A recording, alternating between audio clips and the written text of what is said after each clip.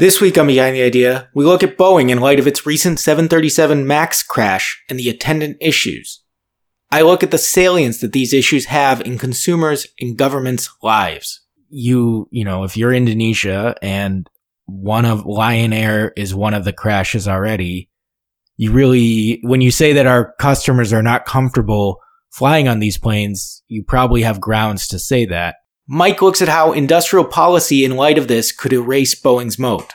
If I'm a government sponsoring industry and I know that I can create an entrant into the duopoly market of aircraft manufacturer, and it's going to cost me and my taxpayers 23 billion euros in public support of this company, I think I do that deal. A big event like this shakes the faith consumers, governments, and investors have in even a market leader like Boeing. As the repercussions play out and as recovery goes on, the question investors are asking is, where does Boeing go next? We discuss on Behind the Idea.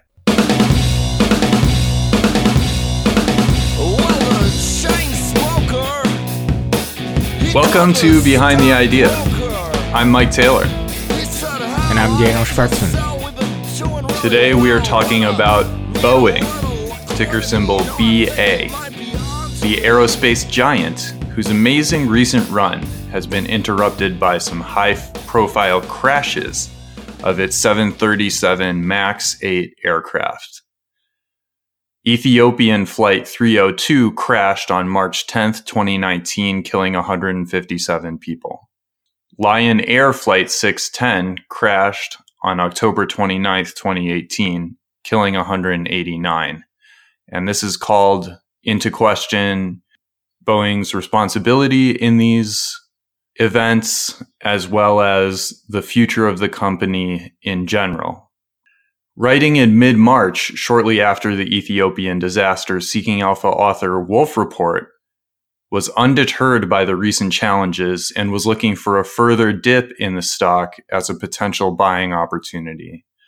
With the shares down slightly since Wolf Report published his article on March 11th, we're looking at Boeing now and evaluating the impact of these crashes, Boeing's overall business model, and what the future of the company may hold. But before we get into all of that, we have a quick disclosure. Behind the Idea is a podcast that looks around the Seeking Alpha ecosystem to find out what makes great investment analysis work. Neither Daniel nor I have any positions in any stocks mentioned, and absolutely nothing on this podcast should be taken as investment advice of any kind. Before we get into Boeing, though, a quick word from our new sponsor, Oppenheimer Funds, about a podcast that you might like. There are big investment opportunities beyond our borders. Megatrends is a new podcast from Oppenheimer Funds that explores the trends reshaping the global economy. I'm your host, Manita Huja. Subscribe to Megatrends now on Apple Podcasts or wherever you listen. Okay, so the overall thesis of this article is that, and it's interesting because Wolf Report predicts that the share price will decline somewhat in the coming days, and he's been right about that since publication. We're recording this on March 22nd. In the weeks between publication and today, stock is down around 6% or so. It's off around 20% from its all-time highs. And the thesis is basically that because Boeing has such a strong business model, has such an advantage in the aerospace, defense, and commercial aviation industries, that these are really temporary headwinds. These crashes and the related issues with the aircraft itself are not meaningful impediments to the long-term success of the business, nor impediments to continued rise in Boeing's stock price. And so the first sort of element of this that I think we need to talk about is, what is the damage to Boeing in sort of tangible terms? What's sort of at stake for the company?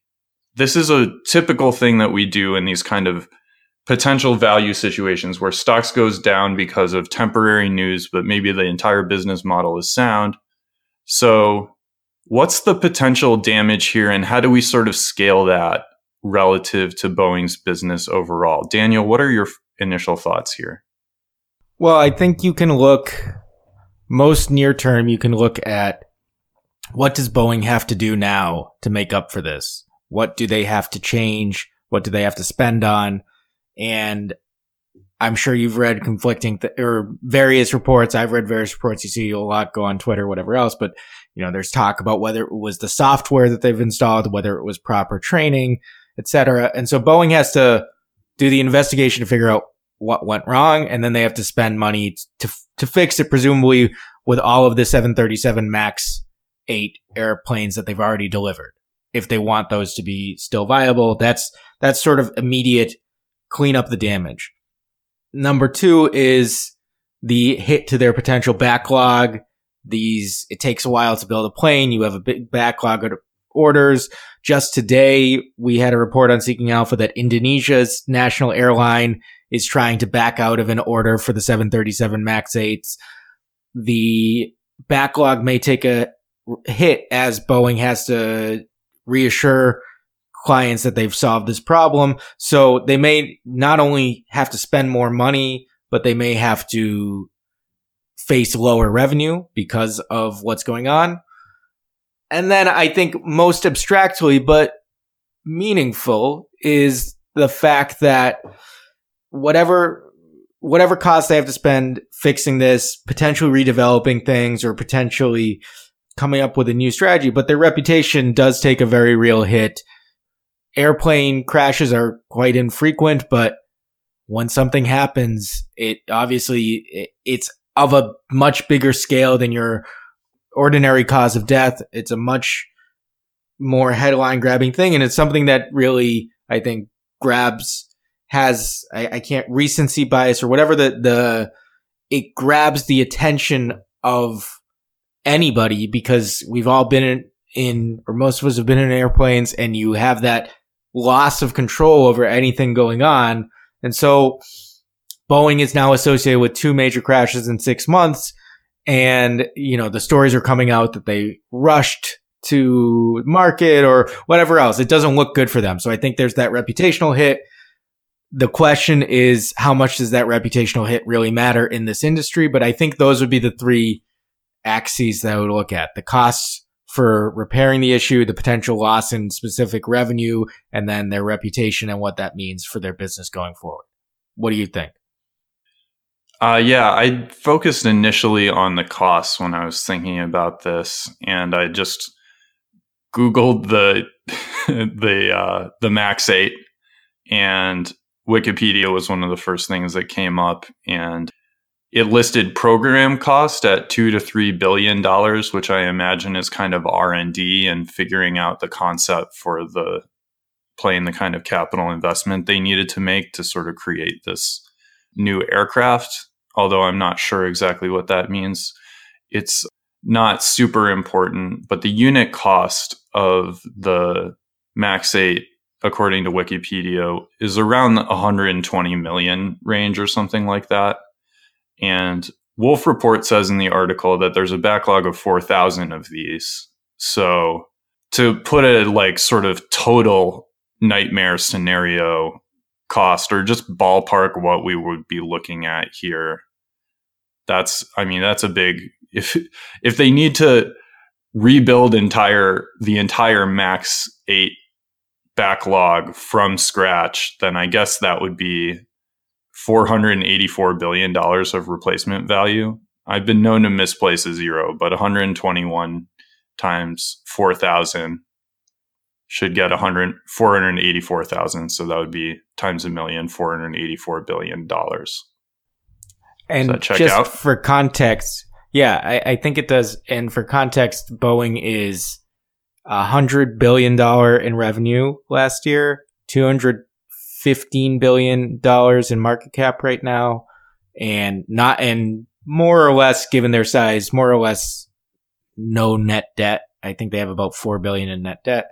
And so just to give sort of a scale of the company, we're talking $100 billion in revenue, profitable, quite profitable, as we'll discuss. And so you can start to see where these costs add up. Yes, although I don't think that anyone would ever project 484 billion total costs associated with the MAX 8 problems and with these crashes. That was just to give me a range, but I think the range is 0. Boeing could wind up getting away scot-free. I see an example where they won't have to pay anything out necessarily, or somehow there would be a determination that no fixes are required of the plane, or it would be effectively 0. All the way up to this sort of gigantic $500 billion number, which is ridiculous. But it's somewhere in that range, and that was just my initial back of the envelope thought.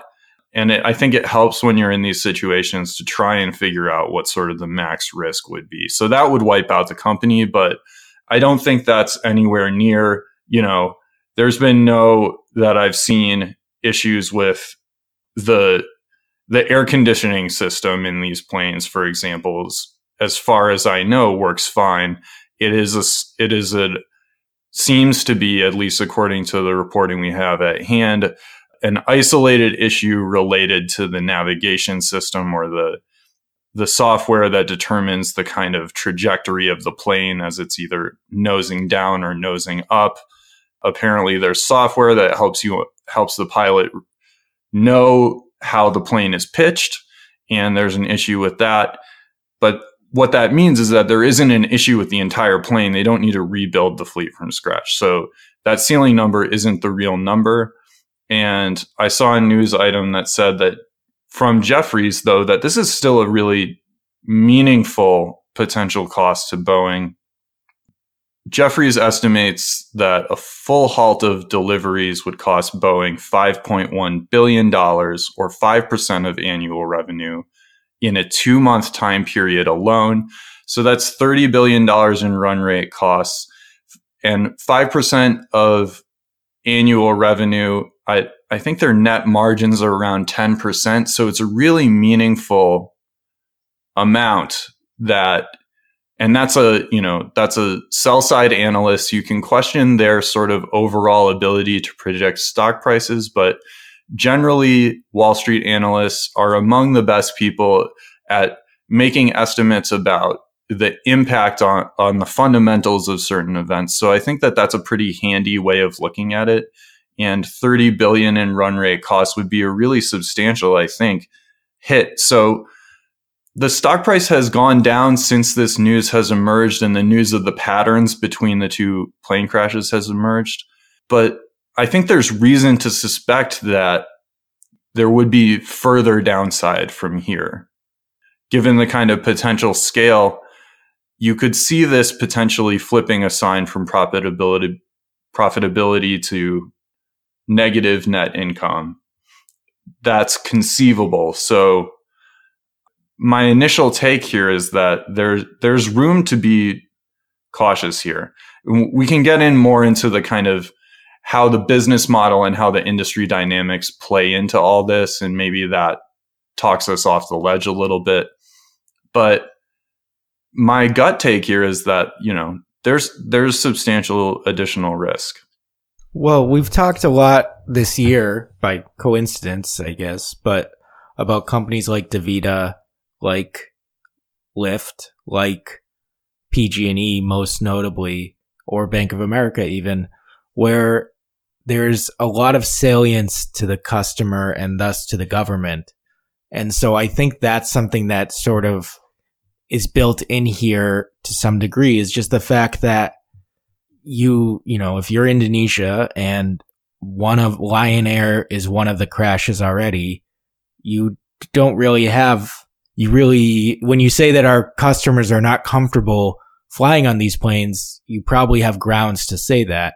And as the Twitter sphere watched closely to see whether the US would suspend the 737 MAX 8 or not, like there's this sort of pressure around this. There's this, how can you not do that? And that will potentially extend into the repercussions as far as whether it's on the customer side or whether it is different regulatory guidelines or whatever it is. So I think that fool me once, fool me twice, that sort of thing. It's happened twice. And I think it's right to build in some sort of, this isn't a humdrum missed quarter or something. Like, this is something that both as a one-time hit and as the questions it raises about Boeing, I think it does endure a little bit longer. And that's where maybe it's worth sort of getting into, because there's also a flip side to that too, right? One of the things I was thinking about is what they say about Facebook, for example, and the other online advertisers with whether it's GDPR or whatever new privacy regulations, and how that sort of plays into the hands of the incumbents because they just have the most money to deal with that. And new startups is really tough. I wonder if with Boeing too, as we look at their position in the industry, it could be that ultimately increased scrutiny and getting this right, if they handle it correctly, if they identify the correct problem, if they sort of emerge from this, it actually plays to the company's advantage, because this is not a very low barrier to entry industry, right? I mean, there aren't many airplane makers in the world. And so it seems like that in some way, again, echoes of PG&E as well. The government almost has to figure out how to get it right with Boeing, because people are going to want to fly places and you need to just fix the planes, right? I mean, what do you think? Yeah, I think that you've touched on a lot of things there. And so maybe we should just transition a little bit into the business model discussion overall. You mentioned Facebook, and as you were talking, Facebook came to mind for me too. And in terms of kind of how governments and regulators have to respond to companies, I think, and you mentioned, kind of biases or psychological issues and immediacy bias, and how everyone or a lot of people know what it's like to fly on a plane and know what it's like to be afraid of a plane crashing, which I think is one of the reasons that plane crashes sort of capture everyone's imagination and attention. And I think we saw a similar thing with Facebook. There was sort of an issue arose, another issue arose, and then you never really know what's going to galvanize the public and mobilize them to call for a specific actual action. You don't necessarily know what regulators or governments, what's going to tip them over into taking action. There's kind of a binary condition between doing something to change the regulatory status quo or just letting it kind of slide and imposing the existing structure on companies. And I think that your example with Indonesia is on the nose, where that's an example of they reached a tipping point where they're not going to do things the same way anymore. They decided that these planes aren't safe, or the people decided these planes aren't safe. And I think that because it becomes a sort of binary thing, then you can't necessarily do the math and calculate a happy medium. I think that we talk a lot about the different kinds of risks, and I am starting to try and think about these in terms of distributions and bell curves and expected values and ranges of possibilities. And one thing I think that happens is risk transforms over time. And before the crashes, I think Boeing kind of had a nice bell curve risk profile distribution, at least in the eyes of investors. And I think what might be happening now is it's becoming more polarized. There's sort of now two peaks to the distribution, and one is a potentially highly negative outcome, and another is a sort of less frightening outcome. But now you have to sort of reconfigure how you assess the company's potential outcomes. That was the first thing that came to mind. There's all this, the way the math works, or the way you calculate or picture the kind of potential outcomes here, I think shifts once you have one of these catalytic events. So maybe let's do that with the business model then, is just to kind of see what the starting state is, and then that enables us to kind of back into how much we should weigh the change. I think I wanted to share some valuation numbers. I know we can go into their Boeing. It's a duopoly with Airbus, European company, and that's, most of the planes that we fly in are one or the other. But I think the valuation just is sort of as a temperature check to just kind of set the scene a little bit. And this surprised me a little bit because Boeing, I had sort of caught on to the thread that Boeing had taken off as a stock really strongly over the last few years, which is true. If you look at this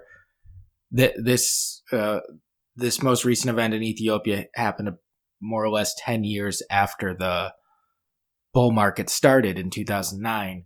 And if you go from that date in 2009 until their bottom in February of 2016, when we had that sell-off at the beginning of 2016, the company more or less doubled. And then from that date on to before this news, it grew much faster. And so the stock went up really high. Valuation numbers that are interesting to me are that the company, as I said, doesn't really have net debt. It's only $4 billion net debt. It is, I believe, it produced 17. By the way, you thought it would have more debt? Yeah, I just think of a giant industrial company, and that it has a pretty enormous asset base, and then a lot of things surprise. But the debt, I thought they would have more debt. I thought the company would be more levered. And I thought that was going to be a bigger risk factor for us to talk about, but apparently not.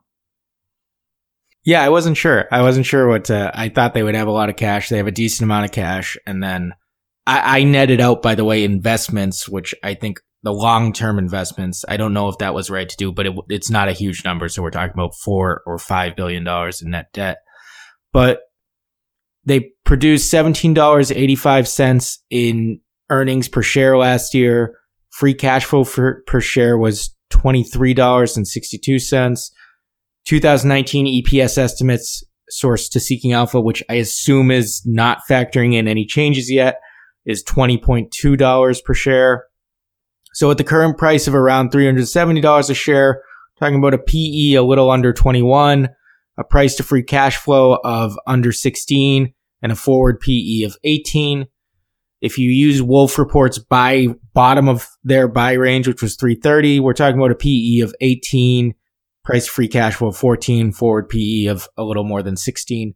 And so just as some context, the company, that's not on the face a crazy multiple for a company that is in a duopoly that appears to have strong market share and strong barriers to entry in their industry, and it's hard to imagine, if you think 10 years from now, it's hard unless you pull on one of these more extreme scenarios to imagine a world where Boeing is not only around, but a major player in the airplane industry. So I just wanted to share those valuation numbers. What did you find as far as their sort of their actual positioning, their actual industry outlook, Mike? Yeah, I mean, look, I'm not an expert on the Boeing Airbus duopoly or the way the commercial aircraft manufacturer business or the defense space, which is the other area where Boeing has a meaningful business exposure. But what this made me think of kind of is the argument in Wolf Report's discussion, and a lot of the argument seems to be around Boeing has this tremendous scale advantage, that it takes so much to develop an asset base and develop the intellectual capabilities to create airplanes. It's so sort of complicated and capital intensive that it's not possible really or it's extremely difficult, and it's a deterrent for smaller entrants to do this. And I was just thinking, sort of in general, how much do we believe in scale as a competitive advantage when it comes to industrial manufacturing? And my thought was maybe that's more of like a 20th century way of assessing competitive advantage. And the reason I thought that was because Wolf Report mentions that Airbus needed some subsidies of, 22 billion euros or something before the company became self-sufficient and profitable. And my reaction to that was, if I'm a government sponsoring industry and I know that I can create an entrant into the duopoly market of aircraft manufacturer, and it's going to cost me and my taxpayers 23 billion euros in public support of this company, I think I do that deal. I think that it doesn't seem like a lot to me. Like, I think that so that's just one example. But even if you look at Boeing's total asset base of $117 billion, that's a lot of money.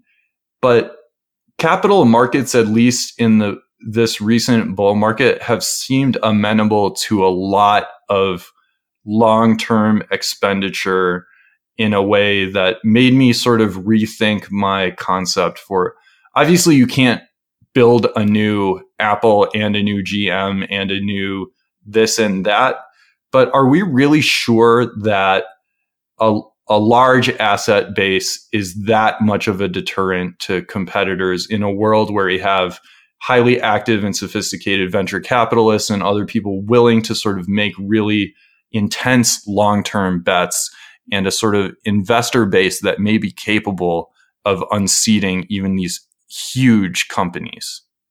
So that's big picture, but I think it's important to sort of consider. It's interesting to think about.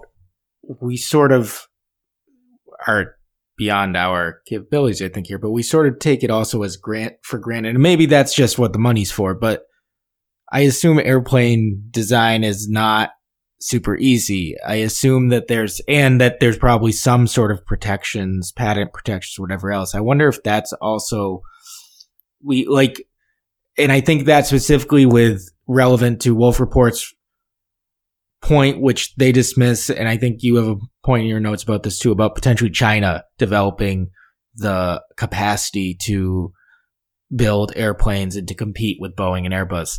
And because, outside of that, I think you have Bombardier, which is Canadian. I think you have Embraer, which is Brazilian, but they're both kind of smaller aircraft firms. And I wonder about, concerns with China around intellectual property. Is that something that allows them to get a leg up is through abuse of intellectual property? But also, we've been saying this for a long time about China, and there's things like Xiaomi is the telephone manufacturer. It's not to. We've been talking a lot about China this year, and I don't want to. I think I'm sure there are considerable gains made in the technology there, but I also wonder if and maybe that's where we really do have to extend to a longer time frame to think about this, is how long does it take to learn all of those things? And specifically, and this was where what I was sort of thinking about with that Facebook point earlier from my end, which is you can't get this wrong. Like, you can't get airplane manufacturing wrong. Nobody cares if you have a 99.9% success rate, because then 1 out of 1,000 times you're crashing. So you really don't have, and I'm sure there are ways to test both literally and through computer simulations or whatever else, but it's like something that's such a high degree of need to get it right and then need to develop a reputation that I wonder that's sort of where I wonder if that's a counter to what you're saying about, because I hear what you're saying about, look, ultimately you can spend the money, and if you think the opportunity is big enough, you're talking about, Boeing, I shared those numbers. Boeing's stock has gone up a lot faster than its revenue for certain, but also than its EPS. It's getting a ton of leverage from relatively low revenue growth as a comparison. And so there's something to be grabbed there, but it may take a while. It may take a lot of time to elbow into that arena. Yeah, I guess I just wanted to raise the question, and I think it's open for me. The thing that came to mind, so I think an analogy you could draw here is between the existing automobile manufacturers and Tesla. And, there's a huge debate on Seeking Alpha and elsewhere. And Elon Musk certainly doesn't make it any easier to sort of assess what's going on there. But the basic point is that Tesla is basically a case study for what I'm talking about, which is a company that has enormous financial access to capital markets that can be basically, and we'll see how it goes from here, but historically has been able to basically raise money at will. And vehicle manufacturer may have a little bit greater tolerance for imperfection in the product, but it's the same thing. It's a high speed industrial good that transports people from one place to another. And when things go wrong, they go wrong in kind of a very ugly and salient way for people. It's regulated in the same way, and it's not a duopoly, but it's an oligopoly in some measure. Tesla's trying to enter that market and basically do a replacement cost business where they just sort of recreate a participant in the auto manufacturer industry from scratch. Has that experiment succeeded or failed? I'm not sure, but a lot of bears have said for a long time that the incumbent auto manufacturers have scale. They have perfected this, and Tesla's had a lot of issues related to trying to fight its way in from the outside rather than work with industry. But nevertheless, there are Tesla cars on the road. People know what Teslas are. They have entered the market. So I think maybe it's just me personally reconfiguring what I think it means to have a scale-based deterrent to entry. It's not a full protection, and it's contingent on the market environment. If capital markets were much tighter, then we might not have ever seen Tesla reach even whatever level it's reached recently. But I think Tesla had a $50 billion valuation. So it's on the scale of being able to play a part in a large market. And that was out of nothing. I think they were basically created during the mid-aughts. And then 15 years later, they're not a scary player, but they're a player in the industry. So that's kind of where I'm coming from with this. But in terms of Boeing's business model and what I see for Boeing, I don't know. I have a hard time with this. I have, CapEx has ranged between 1.7 billion to 2.6 billion in the past 5 years. But they've done some acquisitions and stuff. To me, it's all the same. Cash from investing, 2.5 billion to 4.6 billion. That's a meaningful proportion of revenue, but overall, I was surprised that almost seems low to me as well. I guess this is kind of a $10 billion profit company, something like that. For some reason, the accounting statements for me for Boeing don't necessarily sort of line up with what I would have expected. Gross margins, for example, are around 20%. I would have thought for a duopolist, that seems low to me. And yeah, net margins around 10%. Maybe that's pretty good. But for a company that's commanding so many assets, I guess, what did we say, a 10 or a 6% free cash flow yield, something like that? I guess going down the line from top line to bottom line, I can't say that I'm overwhelmingly impressed from what I'm seeing on the income statement. I think what's really maybe the impressive part is asset turnover, where they, basically they generate their asset base in sales every year or something like that. But I'm not sure I look at the financial statements of Boeing and I see an amazing titan, a duopolist. I don't know if are those Google numbers? I don't know. Doesn't look exactly the same to me. What do you think? I was surprised that CapEx is as low as it is. And maybe it's just that the way they account for things, like maybe the way they account for their costs comes more out of the income statement than it does capitalized, and that's part of what's causing this confusion.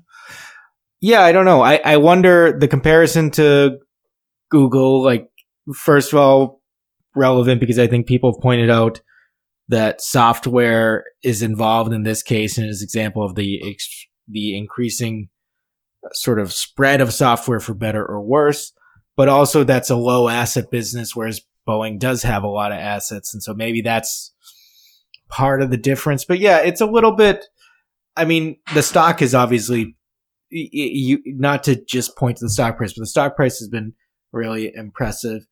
$13 billion in free cash flow is, I think, the number, which is also the amount that they've returned to shareholders. So it's not only a 6% free cash flow yield, but it's about that yield on total shareholder return, if however you want to call it, where you're combining share buybacks and dividends. I didn't see if their share count is actually decreasing, but so that they're actually returning cash to shareholders historically. We'll see what happens here, but yeah, I don't know. It that's what sort of makes it. That's what I'm interested about. It's the analysis. I guess that's where you essentially have to work on two levels here. You have to decide how much does this matter? What's happening? How much is this going to cost Boeing? What's the realistic range? And then also ignoring that, what is the fair valuation for Boeing? A game we haven't played in a few weeks, if longer, that comes to mind here is what's the cycle? Where are we in the cycle? Because I took a look at Boeing's past cycles, and again, this is all investing in so much about the time frame you're looking at. But in 2007 to 2009, earnings per share dropped 65%. From 2001 to 2003, earnings dropped 74%. So earnings per share got cut in 3 and in 4 in the last 2 recessions. Bounced back pretty well the year following that drop, but took a few years to catch up to previous peaks. So I don't know how much we want to be thinking about the sector or the cycle in that respect. And then the other thing that comes to mind is that Wolf Report sort of makes it sound like, oh yeah, there's still the defense business and whatever else, but the commercial business, that is Boeing. I mean, it's 60% of their revenue. It's the higher margin business. They have a third unit after defense, which is basically aftermarket, which I assume applies to both commercial and defense. So that's still a big part of it. So we're talking, without breaking down aftermarket too finely, I'm going to say about 70% of their revenue is probably related to the commercial business. And so this is Boeing. So what's going on is sort of at the core of Boeing, both in terms of their reputation, but also in terms of their key business line. And yeah, so I think to your point, I think, look, if you can print $10 billion in net income and you expect it to continue to rise because you have a strong market position, because despite your arguments, the asset base is not easily replicable and the commercial relationship and everything else, then yeah, I think the valuation becomes reasonable. But when you start asking questions about, okay, but your reputation is hurt, there's some near-term cost to this, at some point the cycle is going to turn over and everything else, all of a sudden the question becomes a little bit less easy to answer as far as what is the correct valuation for Boeing in the different scenarios that you might have this issue play out. So let's talk. I want to piggyback off the cyclical versus secular and the kind of long-term prospects. But first, let's make time for another word from Oppenheimer Funds. Hey everyone, I wanted to tell you about a new podcast from Oppenheimer Funds called Megatrends. There are big investment opportunities beyond our borders. Megatrends explores and explains those opportunities. I'm your host, Manita Huja. I'm an award-winning business journalist and author. Tune in to hear me talk to the experts about thinking globally when it comes to investing.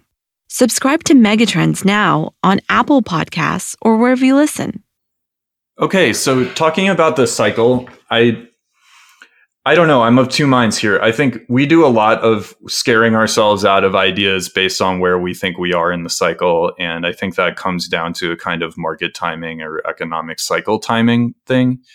And I guess there is a playbook you could draw up where you say, okay, at the bottom of cycles, Boeing wound up yielding some amount of free cash flow for investors based on whatever its value was sort of towards the bottom of the cycle or at bad times.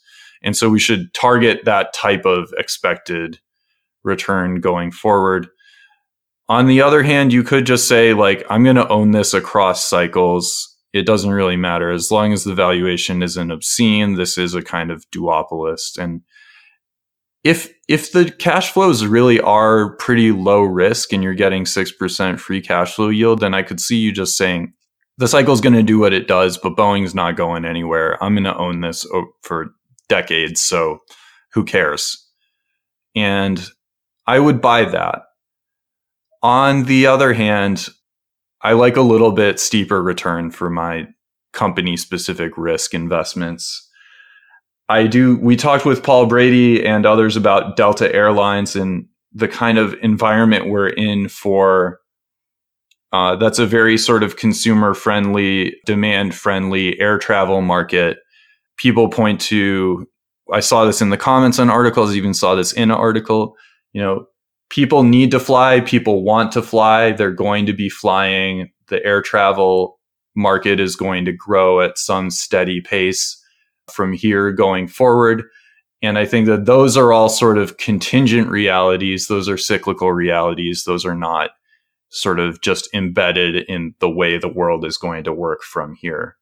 I think that we're in a uniquely special spot where air travel is easy and accessible to a growing population, but I don't think that that's necessarily a condition we could expect to be the same forever. Whatever your views on global warming, I'm concerned air travel is a major contributor to that. I wonder if there are taxes coming that are going to impact demand or simply just regulation.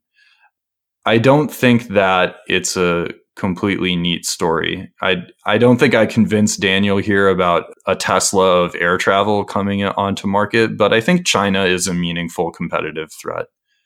So I was just trying to keep Tesla Q off our backs by avoiding a direct response to that. But I would love for some mean comments from some Tesla Q people. Come on out, guys.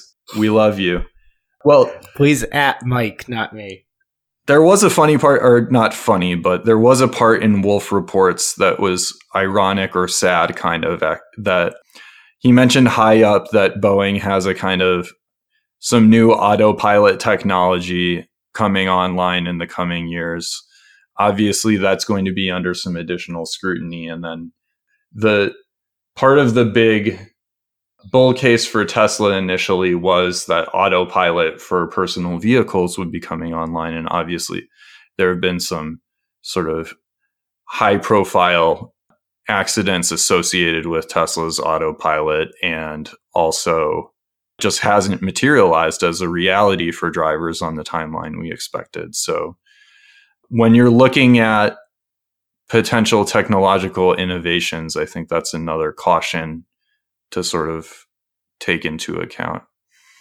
I did want to mention one more thing about sort of timing mismatch. I saw some sort of ghost of an argument that these crashes and these headwinds for Boeing are going to create the opening that allows China to sort of enter the market. And I don't think that's right. The way that these businesses work is that they develop these long-term relationships. They develop enormous order backlogs. Boeing has contracts that even if customers are not happy with the product, there's a lot that sort of goes into those that will be difficult to unwind them, I would imagine.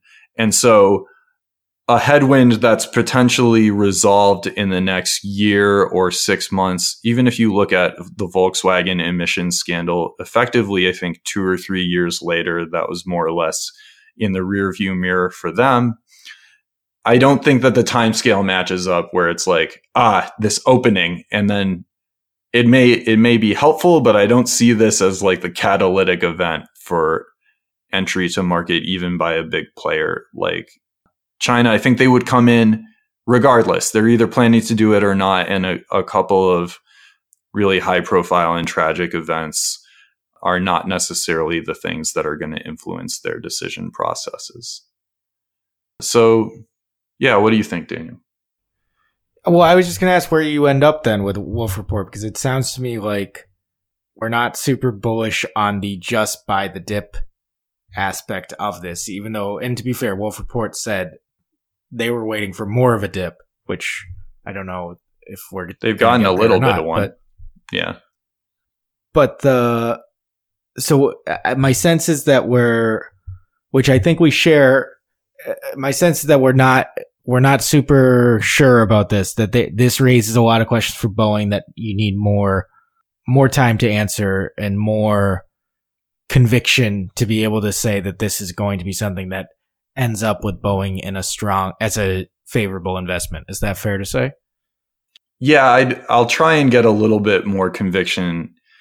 I think if you like Boeing and you believe the business story and you believe that it's protected from incumbents, that it doesn't seem expensive, and there's a lot to like about the business. I think,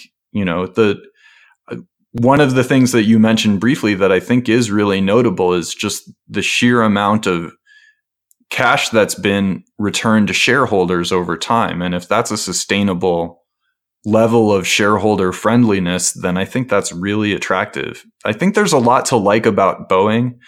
I do think the business characteristics overall are reasonable. I think I would make this kind of decision without becoming an aerospace expert. I don't think that that's the level that I would go to. So I think the good thing that Wolf Report did here is the author is more or less a kind of long-term focus, cash flow focus, dividend growth type of investor. He or she had a plan for this type of event and knows what to do. And I think given the assessment and given the risk tolerance and the sort of objectives, I think that it was a really nice defense of a investment strategy that fit with the overall sort of portfolio philosophy.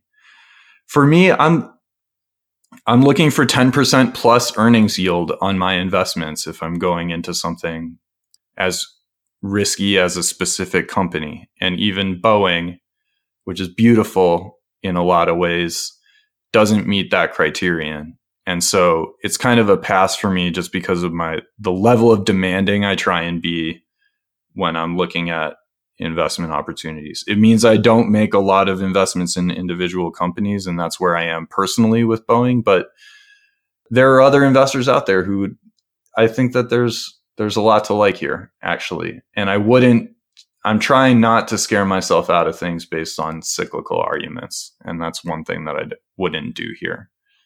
So no, I'm kind of bullish on Boeing. And I think that Wolf Report's correct that the drop that followed that correctly, he or she correctly called. Yeah, I think that there may be something to looking at this as a long-term investment.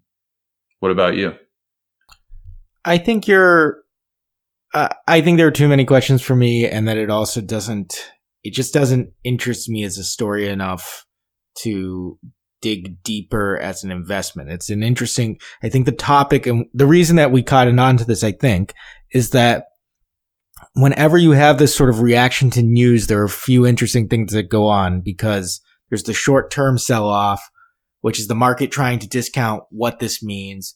There's still a lot of uncertainty, and I think there's this sort of underlying, what I think is interesting, something we talked about last week with Mithra Forensic Research, is this idea of taking the market price as efficient and then working backwards from there, which isn't what Wolf Report is literally doing in their argument, but is what buying the dip is, right? Buying the dip is this sort of, this is a short term, there will be regression to the previous price, there will be some sort of recovery. And it's a strategy that for 10 years has worked pretty well generally. I think if you had bought in December, you're pretty happy with the buys that you made probably. And if you had bought in February 2016 and on it goes, like there have been a lot of these moments. And so with an individual company, there's usually a more specific reason for that. And yeah, I'm fairly skeptical that anything is really going to change in the next 5 to 10 years to dislodge Boeing's place in the industry. I think they are subject to some short-term headwinds around costs, potential regulatory changes, whatever. Their reputation does take a real hit, and to your time frame mismatch, I think you're right. But, the more this happens, the more urgency is built around the need to develop a competitor or whatever else. And so there's some real issues going on there. But yeah, I don't know. So I think that it's not a position that I'm going to be digging into, but I think the idea of how to factor in news, I think it would be more interesting if you were like Wolf Report, if you'd already opened a position. And that's where I think you're kind of getting at. I think it's reasonable if you've already opened a position, you probably have a fundamental thesis on Boeing. It seems unlikely that this will rock that thesis too much. And so I think that's where I guess I'm personally not bullish on Boeing, but bullish on the general analysis that the author took and the general approach to the stock. One thing that I think I would take away from this, I think I can't quite let go that we both saw some things on our cursory look at the financial statements that seemed interesting, surprising, or questionable given how what we would have expected to see. And so something I would be very interested in is a deeper dive look from a sort of investigative or short seller type of approach to Boeing and see how you could possibly make sense of some of these dynamics playing out on the financial statements. So I'm not saying that there's any accounting irregularities or anything like that. I'm not saying that. But I'm saying it's probably a pretty interesting project to look at Boeing and see how it rationalizes these accounting choices, because they do seem surprising on the surface. So that would be the level of work that I think would go into developing. For me, that's another sort of avenue of attack for looking at this company. I think we're looking a lot at the headlines and the surface here. I think there's potentially something interesting on a more detailed look, and maybe we should try and find someone who's done some work there. Yeah, absolutely. I think that's where bringing in an expert can better understand the industry or the stock as an investor would help us just figure out if what we're seeing is a real issue or just something that we're ignorant about at this point. So. Come on. Ignorance. Yeah, probably. That's what it is.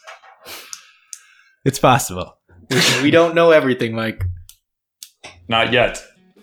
Not yet, my friend. Growth mindset, everybody. We leave you with a growth mindset.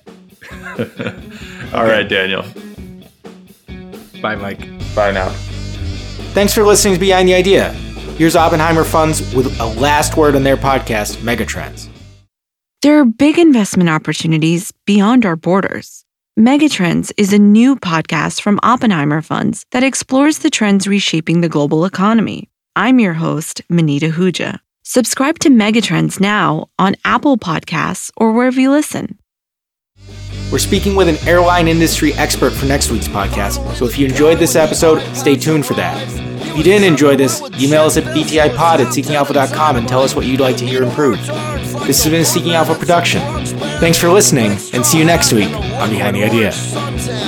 Cooled himself off with a Japanese headband, motion for silence, and then he began, he said...